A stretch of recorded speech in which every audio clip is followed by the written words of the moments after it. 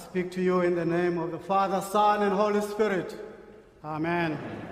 You may be seated. Summer camps. In my first year living here in America, people kept asking, "Are your kids going to summer camp? What camps are your kids doing?" I thought, what is that? Summer camp? At home, I never put those two things together, those words together. When our summer starts, December, our school year ends, the whole country slows down, business partially closed, families come together for Christmas and New Year. Before we know it, it's back to school again. The new school year begins. There's no need for kids to go to summer camp. Stay active or cover child care. In time, I have come to realize that summer camps are numerous opportunities created for school-going children to learn and experience something new. For example, my friend's daughter approached her senior year. She was not convinced about college for her. In response to her doubts, my friend sent her to a month-long math camp at a university. He hoped that to experience what it is like to be at college, it might help open up to this idea of going to college. Just like my friend, that many of us find that an experience is often more effective than arguing your point or nagging our children about importance of education or practicing their musical instrument. Some of you attend meetings, conferences, and retreats. For all of us, when we have a new, stimulating, engaging experience, we can often be transformed and changed by it in a significant way. Another friend said this. She spent the last week at an intensive Symphonia camp. She had fun, she was challenged, she got mad, she got stuff sorted out. We are so proud of her. She got stuff sorted out. I love that line. She got stuff sorted out. Similarly, friends, Jesus knew where to get stuff sorted. In Luke, we see Jesus praying a lot. In this passage, he takes his trio to a retreat or camp with him. The passage says he took them to a mountain to pray. Luke skillfully shares in details what happened just before this moment. Jesus and the disciples had fed 5,000 by a miracle Jesus performed. Peter confessed Jesus was the Messiah. Jesus instructed them what kind of Messiah he is, he will be. He instructed them, his disciples, to deny themselves and take up their cross daily. That was a lot of stuff for the disciples and followers to digest, which might have caused the disciples' head to be in a fog, like the description of my friend. There was a lot of stuff to be sorted. In their understanding of the Messiah, instead of Jesus teaching them, he took them to the new experience, to something new and unexpected. I wonder whether Jesus invited all of his disciples to go up to the mountain, but only 3 showed up. Jesus was doing what he knew to do to clear his head, get his heart in the right place. He continued a practice that helped him to align his agenda with God's agenda.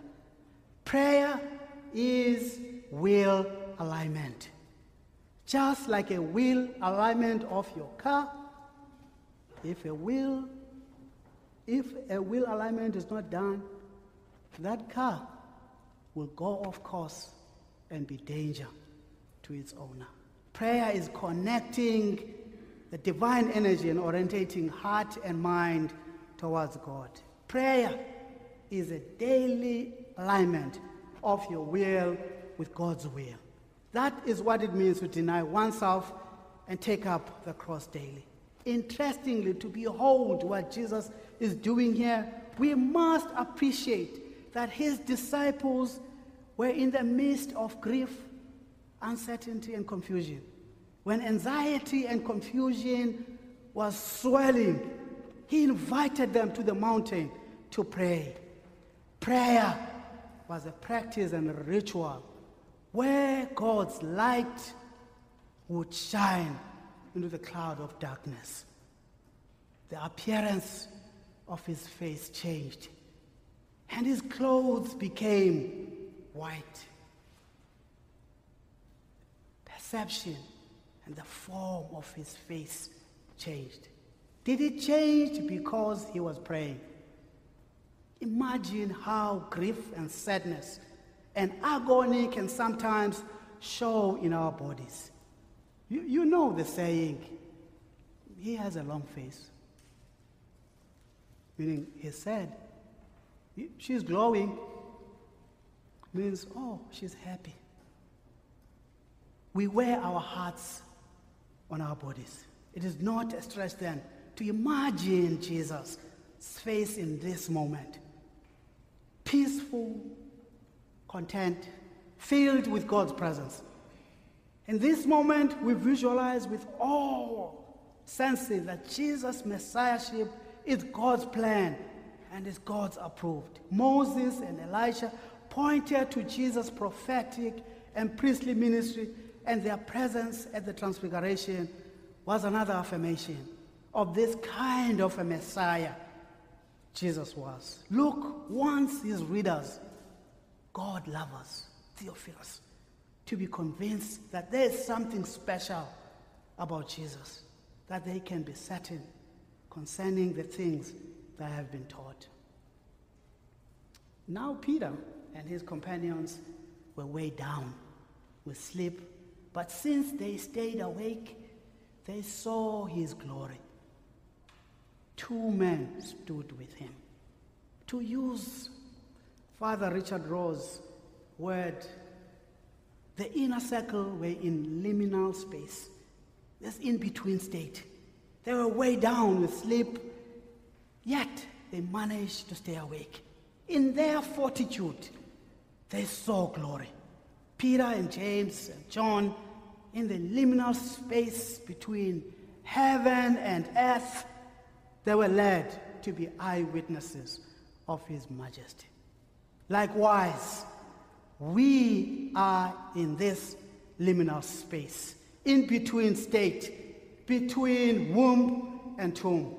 We are also invited to see the glory of Jesus' incarnation and ascension, and invited to take our cross daily. Years later, Peter reflects on this mountaintop experience in this epistle. He promised, I know that my death will come soon.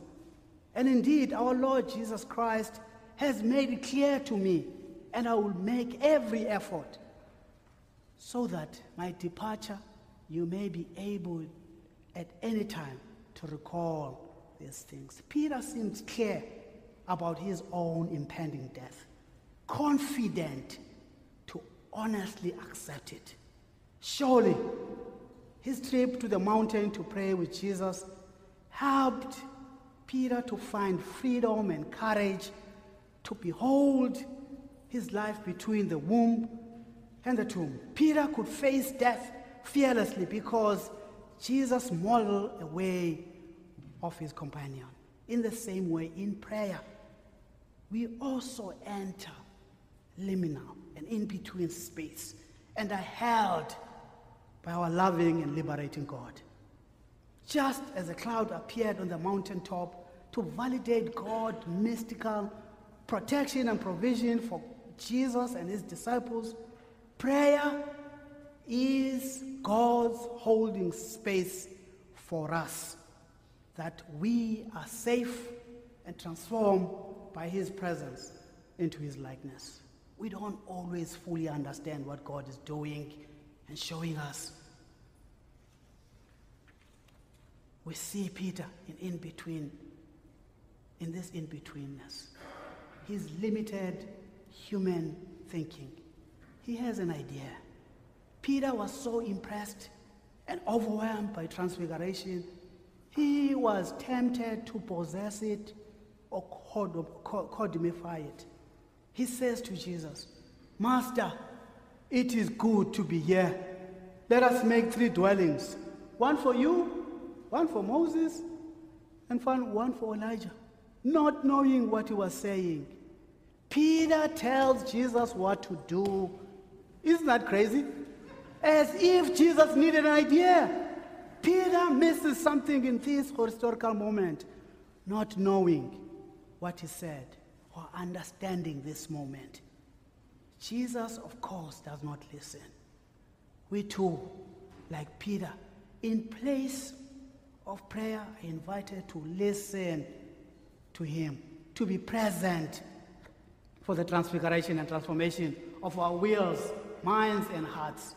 We do not need to rush in doing something or boldly telling God what he should be doing. No, Jesus' invitation is one of presence, a place to be brutally honest about our own insecurities, fears, and squabbles, about provision, protection, and possession. Often, we are scared. Hence, we don't trust God. God will provide for us. We are fearful and anxious about enemies, persecution, and being ostracized or sidelined by others. Hence, we do not trust God, that God will protect us. We are constantly fighting over or holding tightly to what we think we ought to possess, rather than trust God's generosity. Thankfully, friends, our own Anglican spirituality helps us. It invites us to this mountain to pray, using the common book of prayer. Take it, open it, use it, pray. In Latin they say, lexa orandi, lexa credinde, lexa vivende.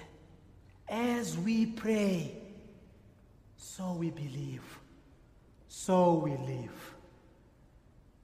This is an invitation to go to the mountain and be transformed. Remember, not all disciples follow Jesus to the mountain. Please know that we are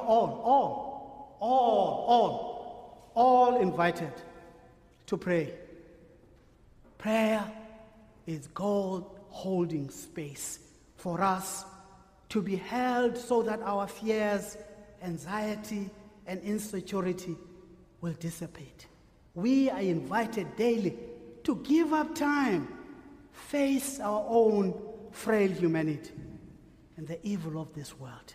We are invited to get our stuff sorted.